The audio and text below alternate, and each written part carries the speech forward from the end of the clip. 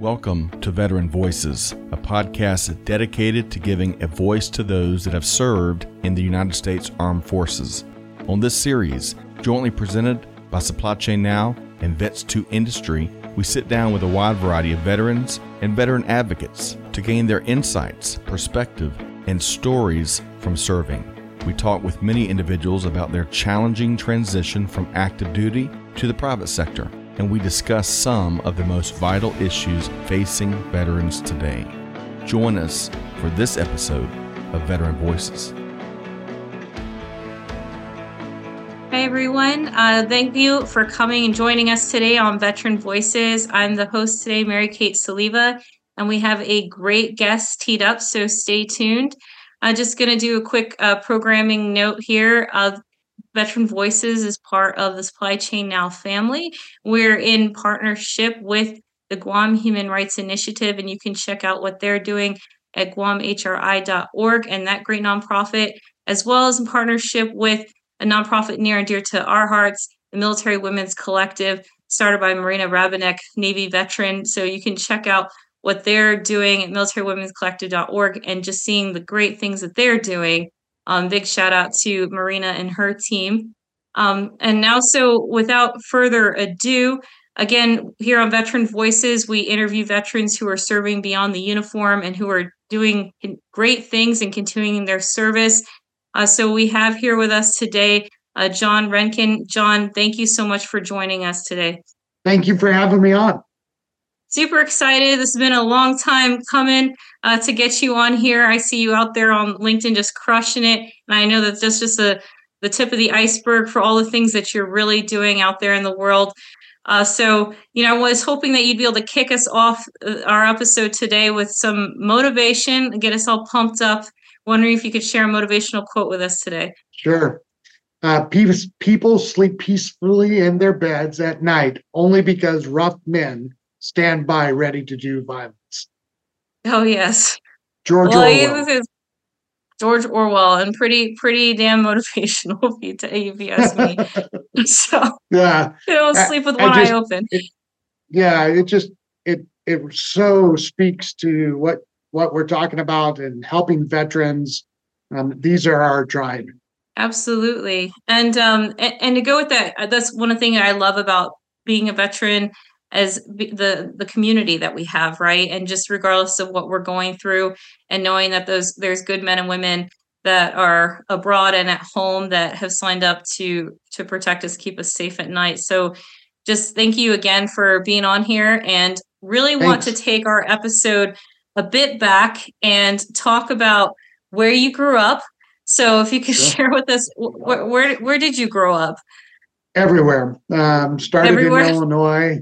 Lived there for basically from 1st to 6th grade, then moved to Texas, spent 4 or 5 years in Texas, then moved back to Illinois, then joined the Army and came to Kentucky, served 3 years in Kentucky, then got out and went to college in Minnesota, then came back to Fort Campbell, Kentucky, and I've been here for, I think, 23 years now, something like that. Did you grow up in a military family when you say that you grew up everywhere? Well, no, a lot of my family served in the military, but I didn't move that much because of the military. My dad was a factory worker, and in the early 80s, with kind of like what was happening around the country, there was a lot of moving around. Right. Wow. So yeah, and as far as your upbringing goes, did you grow up in when it was everywhere? Do you have a big family, siblings? No, I have 2 siblings, a younger brother and a younger sister, just one cousin. I have a couple more, but only one cousin that I was close with. So pretty small family. Well, that's one thing that I found with the veteran community. I didn't grow up with any brothers, so I feel like as soon as I joined the Army, I got instant so many brothers, right? And so I definitely want to hear a bit about some of kind of those lessons learned. What was it that led you to say, I want to join the military? Do you remember that moment or experience? Yeah. So for me, when I was younger, I was quite the aggressive, rambunctious young person. And I actually joined the Army in the early 90s because I wanted to kill somebody. So not a great time in my life. Came out of a real abusive background, and that ended up becoming my outlet, which never ended up happening. But that was my motivation for joining. And then my family is pretty patriotic. Everybody, all my uncles served, my cousin served, so that was kind of uncles on both sides served. So it was kind of a normal path for my family. Was that something they were cool with you joining when you told them, or was it kind of like, no, stay away, go the other direction? Yeah, no, my entire family was very pro-military. My grandfather actually cried when I told him I joined. That's awesome. Yeah, that's awesome. And how old were you then when you went in? So I was 20. I was a little bit older. And the reason I was a little bit older is because I actually joined the Air Force when I was in high school on the delayed entry program. And then they found something in my blood work that's actually spelled like a terminal disease that would have killed me, but I don't have the terminal version. I have the other version. And so the Air Force kicked me out before I ever came in. And then the Army got a waiver and got me in. So. I jokingly say that. I was like, oh, you're missing an eye, you're missing a toe. Don't worry, the Army will take you. So, yeah, that's right. Well, the Air Force is like, no. Or they'll be like, oh, the Army broke you. They'll keep you. We don't want you, says the Air Force. And I can't tell you how many times I've had guests on this show, too, where they're like, oh, yeah, I thought about the Air Force first, but the door was closed, or they were on an extended lunch and no one at the recruiting office. So I just walked across the hall and the Army's welcoming me with open arms. Here you go. Right. Here's some so I do love that. Now, as far as the job goes, did you have a plethora of choices that you were choosing from as far as what you want to do? Were you initially I want to be infantry? Yeah, so I actually did. I scored pretty high on my ASVAB. My GT was 123 or something like that, 124. Nice. So they gave me an assortment of positions to pick for, and all I wanted was Airborne Ranger. Of course, they tried to talk me out of it, and they tried to tell me it wasn't available. Then I said Airborne School wasn't available. And no matter what I did, they just would not.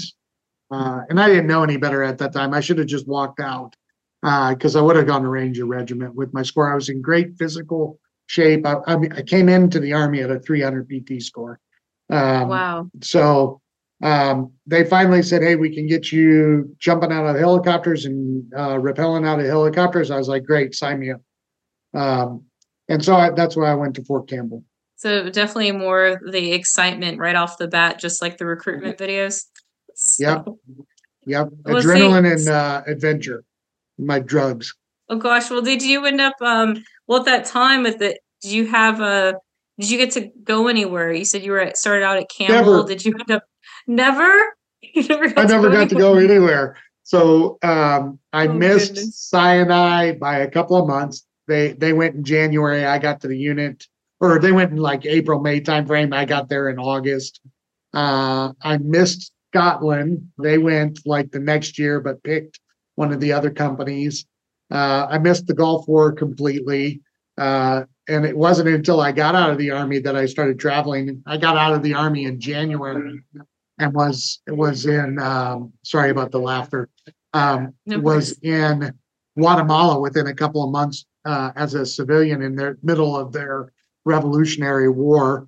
Wow. Then went to You're Japan finally some action as a civilian. Yeah, but then I didn't have a gun, so it wasn't the action I wanted. Oh, goodness. Oh, no. So, well, it is for the best, but as far as I mean, even if we don't go anywhere, because we have so many brothers and sisters in arms that end up not going anywhere, so to speak, or overseas, but we definitely have mentors, right? And just great leaders that we end up emulating, or even the bad ones that we never forget, that they're just ingrained in our heads. And we're like, don't be like that guy. This is I'd love to hear from you about some mentors or anybody that you want to give a shout out to, and probably a highlight story of what made them so great. Yeah, so my squad leader was actually from Ranger Regiment, which is why I ended up getting into Ranger School in the first place. was a great leader, took me under his wing, really invested in me so that as a private in the Army, I actually graduated from Ranger School. And it was funny because you brought up both bad and good. So my squad leader was the kind of like highlight reel of what you wanted to be in the infantry. But my platoon sergeant hadn't done any of that. Didn't have anything. So I got to see both sides of that equation, and my squad leader was amazing. Oh, I love that. And is it as far as in the sense of they really took you under their wing when you were, or in what way? Well, I mean, in every way. So he was taking me to church. He was training me. Oh, nice. He actually got me started in mixed martial arts. I mean, everything that my career has been, I can really point to him as the start of. Isn't that incredible? I think that's what we just like to show about that leadership, servant leadership, especially of just having your subordinates and how much they look up to you and how they care to some extent about what you say or what you think about them and what they're doing. So I love that he was there for you at that time. Yep. And how many years total did you end up serving in the Army? So I did 3 years in the Army as active duty. And then as a civilian, I did 20 years with 5th Special Forces Group as their combatives instructor. Now that's pretty cool. How does one end up, okay, now I got to know the pathway. What made you say, I want to be a combatives instructor? So you like got the beating for the 3 years in the Army and you're like, let me be I'm glutton for punishment. I'm going to continue on. Yeah. So I've been in martial arts since I was a kid. Started when I was 15. Right before I joined the Army, I made the national Taekwondo team. I was ranked 3rd in the nation, and that would have been let me see here, 90, 91, something like that. 90 or 91, I was ranked 3rd in the nation in Taekwondo. And then he started training me in judo. And then the first UFC came out in 1993, and I got to watch the first UFC. And then I started professionally fighting when I got out of the Army, had 70 pro fights, 6 world titles. So when I moved back to Fort Campbell, I was invited over to help those guys train. And I went over and started training with them. And they put me in with this just behemoth of a guy. And I ended up knocking him out. And then I knocked out another guy. They said, "Hey, you want a job?" And I was like, "Sure, I'll take a job." And that's really how it started. Oh gosh, I'd love to hear your thoughts because there's some folks that are thinking like, okay, what is they might see it as like a very violent sport, very aggressive and not really in a positive light. But what have you seen with like martial arts, taekwondo, and whatnot as far as how that helps people like in life, like some of the positives that come out of it? Well, the first and most obvious positive is self-confidence and discipline. I'm 50 years old now, and I've never been in a street fight since I started doing combatives and training and those kind of things. I mean, my last fight outside the cage was when I was a kid. I mean, 16 years old. And I was jumped, so I didn't start that fight. And to the kind of nomenclature that it's violent. Well, football's violent. I mean, hell, we've got jokes about hockey that I went to a fight in a hockey game broke out. It's violent, right? So, and I disagree with the characterization of violence simply because violence is what we do to others that are unwilling participants. It's actually the definition, is to violate. It's a sport. And me and you get in a ring and we say, hey, we're going to go to blows and the best man win, or now we have women fighters, so the best woman wins. And it's competition, pure and simple. Now, from a military perspective, it's the single greatest way economically, physically, and mentally to prepare military members for the rigors of war, period. If that's violent, so be it. But we have to have that thing because we live in a violent world where people will abuse and take advantage of people that don't have the ability to defend themselves. To me, that's honorable. Do you have sort of a success story that you've seen, like you said about the confidence piece, which I think is huge, because it's not something that gets issued to you when you join the military. And we get a lot of folks that are wet behind the ears. They don't even have facial hair yet. They're still like very, very, they're scared. And then now you're giving them a weapon and they're still learning how to use it. And just, have you seen a success story of that with any of the folks in Special Forces Group or that you've worked with that you want to, do you have one in particular that you could share? Yeah, so I won't use his name, but I have a really good friend of mine who was a part of the initial invasion in both Afghanistan and Iraq in the 2000s. And he actually double-legged and then rear naked choked the number 2 bad guy in all of Iraq and captured him instead of killing him through the training that he received through combatives. He's a great guy, great story. Would he have been able to do that if that altercation had happened in 99 instead of 2003 or 4? Probably not. Wow. No, and just like you said, like being able to do that in a way that doesn't actually kill the individual. That's right. Is just also just a very, very powerful skill. So I really appreciate you sharing on that one. And then just, I really want, I was so excited to bring you on today to talk about your organization and just some of the things that led up to that. But I do want to touch on when you transitioned and ended up becoming an instructor. I know for a fact, like based on like timeline, that there was probably nothing in existence. There was no duty skill bridge program. There weren't internships. Nothing. There wasn't leadership sitting you down to say, did you do your disability claim?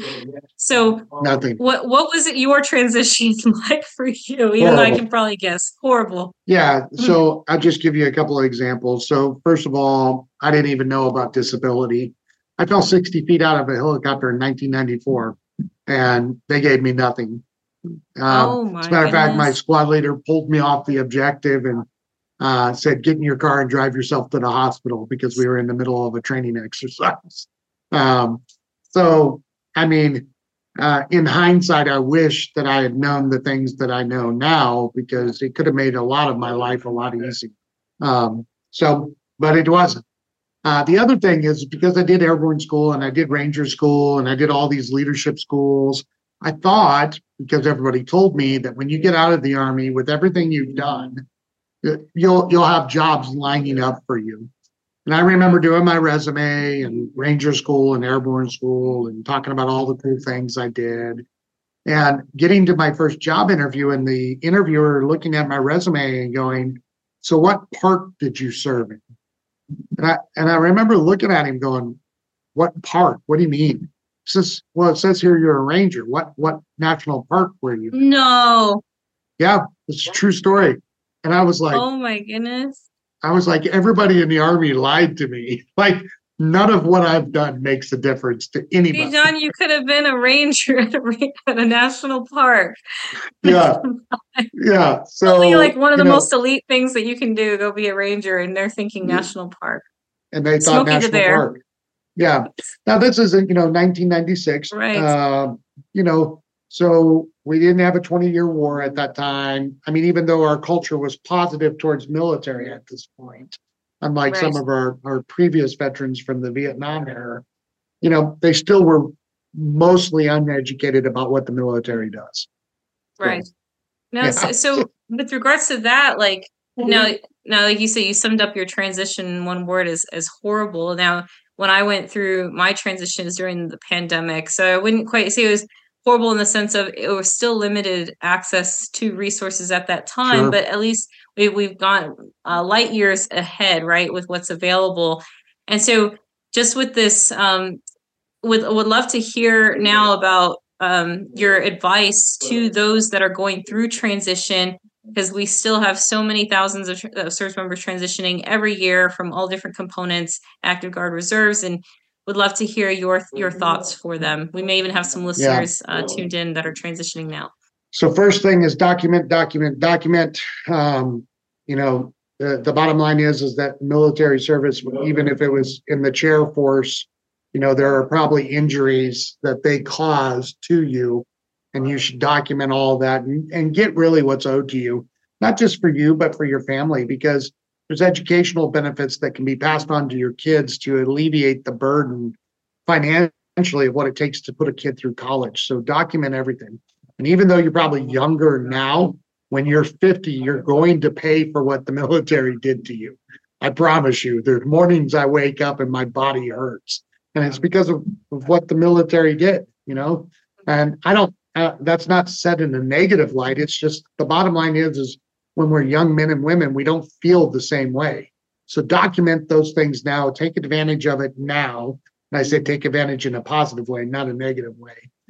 So document. The other thing I would say is to have a clear path to where you want to be in the next 5 years.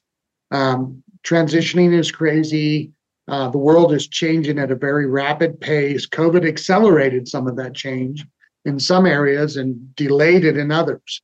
So have a clear pathway forward of what things are going to look like for you so that you can make educated decisions now on where you're going to go 5 years from now. No, absolutely. I think that's such an important note to make because you said 5 years. There's so much we kind of put ourselves on this timeline that we need to have it figured out. So we get our DD 214 in hand, and the next day, come Monday, we got to figure it out. But as we know that, and so much research has been done on this, that we end up leaving our first job or even having a second job within the first couple of years. So to know that it's still okay and it's normal that people are still transitioning even the years following the actual transition. That's right. So appreciate that a lot. And now I know that you are helping folks who are in transition, and great segue to your organization now. Could you tell us a bit about how that all got started and what you got involved with that? Yeah. Really funny. So COVID ended my 20-year career at Fifth Group as the combatives instructor. And I started looking at the market and, I'd been so specialized for so long, there were not really a ton of opportunities for me. I was either too qualified or not qualified in the realm of civilian stuff. And I was getting job offers for $12 an hour after running arguably the largest combatives program in all of the Army. And I just wouldn't accept that. And so started sales coaching because I've been in sales my whole life. And then in May of last year, Fort Campbell reached out to me and asked me to look into starting a skill program, because a skill bridge program, because a lot of the veterans were getting offered $28, $30 an hour to be on top of roof, to be underneath the floor, or to patrolling the highways as law enforcement. And I was like, well, let me look at it. They didn't have that when I was in. I don't even know anything about it. And I looked at it and I came back and I was like, hell no. I am not taking 2 years of red tape to start this program without pay. I was like, there's no way, right? I said, well, I'll tell you what I'll do is I'll find somebody else who's already doing it. I'll bring them to Fort Campbell. I'll network them in with you and then let you guys do your thing. So I ended up finding Sales Platoon, which was already existing. The founder, Raleigh Wilkins, was in charge at that point, brought him to Fort Campbell, got him introduced to everybody. And unfortunately, like what happens a lot of times in our tribe is he ended up taking his life. And kind of put the kibosh to Sales Platoon. And I reached out and was communicating with the silent partner of the company, Jim LaFell, and just, hey, if you need anything, let me know. Just stayed in touch. And then he told me they were looking at offloading Sales Platoon. And I said, well, if you're going to do that, I'd like to throw my name in the hat. And in October last year, I got named the interim CEO. And then in January, as we moved through Proovate, I got announced as the full-time CEO of the company. And what we do is we take congratulations to that. Yeah, pretty crazy story, right? So what we do is we take transitioning active duty members, we teach them how to do sales, and then we get them placed in companies that have BDR, SDR, account executive roles, or commission only roles, because some people are more geared for that and want that challenge.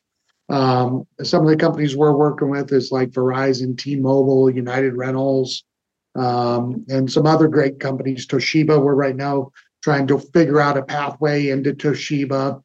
We've been meeting with their national recruiter, and so these young men and women will get out of the military and they'll have an opportunity to have a great base play plus commission and make between $37 to $50 to $60 an hour. Wow. I mean, and to know that resource is there for them, because you're there as a mentor, as a guide, and you have a team of folks that have been there, done that. So I think that that's really commendable and huge to be able to teach them that skill set. And when you said transition, is this like their last 180 days? So you have them their last 6 months coming in? Yeah, we have between their last 3 to 6 months, whatever they end up getting. That's great. And you have folks that are coming in from wanting to relocate anywhere in the world, just mainly US. That's amazing. I've got one gentleman right now coming from Germany. So, I mean, pretty much from everywhere. And how long's the training take? Is it really 12 weeks? Especially depending what route? 12 weeks for everybody, no matter which route they're going. Okay. Yep. Great. And then if they intern, so if they get 6 months, which is more the Navy and the Air Force that are doing that, then they intern with me, and I actually take them and show them how to sell in multiple venues that I'm selling in. So they intern directly with me. Oh, wow. Well, that's great to have that one-on-one as well. You have pretty big class sizes? We keep them at about 20 to 30 people max. We do it 3 times a year. And what would you say sort of makes a great salesperson? Like, are you able to tell kind of right off the bat which ones are going to be really successful? Yep. They have to be self-starters, motivated, disciplined, ability to work on their own with nobody micromanaging them. And they have to be hungry for more in life. They really, this is one of my other favorite quotes. I was not born to grow up, pay bills, and die. That is not who I was meant to be. And I don't think that's who many of our tribe were ever meant to be. But we have a system in place in our education and the way that we train people to where that's what ends up being a lot of people's lives. And so if you are a person who fights against that, and you know that you were meant for way more than that, sales is probably for you. No, I think that, like you said, being that self-starter, being driven, being hungry for more. And it's so timely, right? Especially with the pandemic, a lot of companies have moved online. They're not planning to go back into an office anymore. Mm-hmm. So like you're completely changing that, or shifting that way of sales as well has evolved, right? And we think like the old school door-to-door salesman with the products in the trunk of their car, but now we're way beyond that now. So do you find, as far as like industry goes, I know you mentioned some of the companies that you're working with, but is this all across all different industries? Across all industries, everything from construction to HR to recruiting. Which goes to show that you can apply those skills anywhere, right? Which I think is really what our service members are looking for right now. So it's great, especially because we tend to move around a lot. So is there something right now that, as far as the way that we could help you or any of our listeners on the call, we'd be able to support you all? If you're in a sales role, would love to talk to your company if you're hiring salespeople. If you're not in a sales role and transitioning veterans, connect us. I'm super easy to find. I've got a pretty big digital footprint. If you go to mysalesplatoon.com, that's our website, where you can just find me on LinkedIn. No, I really love that. And as far as you mentioned active duty. Now, are you planning to grow it out more for like spouses as well, and including everybody? We're fully. If you're a veteran and you served or you were a dependent, you can come. Oh, dependents as well. Oh, great. Yep. So you spouses, talk a little. Oh, I love that. Do you have any, as far as like success stories now with the spouses? I just want to give them a special shout out too, because we tend to leave them out, and we shouldn't, because they're taking care of the home front and doing so many great things. So would love to hear about what you're doing with the spouses. Yeah. So I have one spouse in our cohort right now, and she wants the freedom to raise her children while still making a great income. She is a veteran and I don't know how that works, who's the dependent, but they're both active duty, but she's already gotten out. So we have one right now, and I would love for her to be successful here in the next couple of months, which she's really super sharp. So I think she will be, and then I can share that story when it happens. That's fantastic. And are they getting a specific certification or floral certifications. Yeah, so everyone that comes through our course gets Salesforce, HubSpot, and project management certified, as well as 140 other hours of certifications. That is a lot in 12 weeks. Yep. Goodness. Full time. Full time. So I really love that and appreciate that. You know, and I just want to say, you know, to our listeners to know that you're not alone in this. If you're even doing a career pivot, right? So John, it sounds like you didn't scoop these people up. As long as they have some of those things, the self-starter, right, that drive, they could have come from absolutely a non-sales background, wanting to do a career pivot, and they can just hop right in. So John, could you remind us again about how they could get a hold of you directly in your team? Yep. Just go to mysalesplatoon.com. You can fill out the form there or send me a message directly through the website. Oh, great. And that was Sales Platoon. So really appreciate, John, your time today. Was there anything that you would like to say to our audience that I may have missed? Yeah, you're worth more than you think. Don't settle. Don't settle. You're worth more than you think. Don't settle. I love that. You can still be in transition. So, yep. Yes, absolutely. And John, thank you so much for your time today and for sharing your story, how you came into the Army of all branches. I'm a little biased. We're talking about the best branch here, but yeah, go Army. But thank you again so much for, I know we should have been decked out in our Army gear today.